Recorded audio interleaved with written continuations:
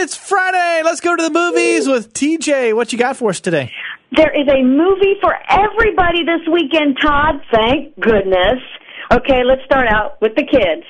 Alpha and Omega, another 3D animated animal adventure that doesn't really need to be seen in 3D. As a matter of fact, it doesn't really need to be seen by adults at all. And unless your kids can go by themselves, they don't need to see it either.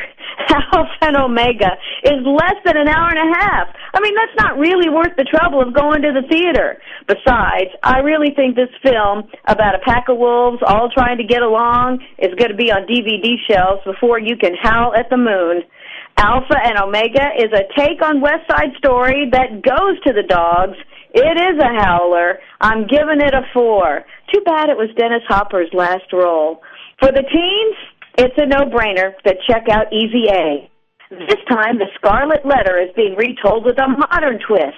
It's Gossip Girl meets Juno with a hip young cast and fan faves for the mature crowd and Patricia Clarkson, Stanley Tucci, Thomas Hayden Church, and Lisa Kudrow. The smart and sassiness runs a bit too long, though, as do all the lies that are piled on through the movie, setting up for a Jenga game. Overall, though, Easy A made the grade. Check it out. I'm giving it a 7. And now, for the adults, The Town. Ben Affleck directs himself in the role of a career criminal who falls for one of his hostages. Although The Town also boasts that hunky John Hamm and Jeremy Renner, I passed on seeing this. You see, Todd, I took a poll of my best friends and came up 3 for Bunko, 1 for Ben.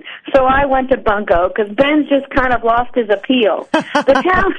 He has. Come on. The Town has gotten some good reviews. I understand won $15 at Bunko, so it's all good. I'm TJ Callahan, and you can hear all my movie reviews on demand at krmd.com. They're in the audio vault.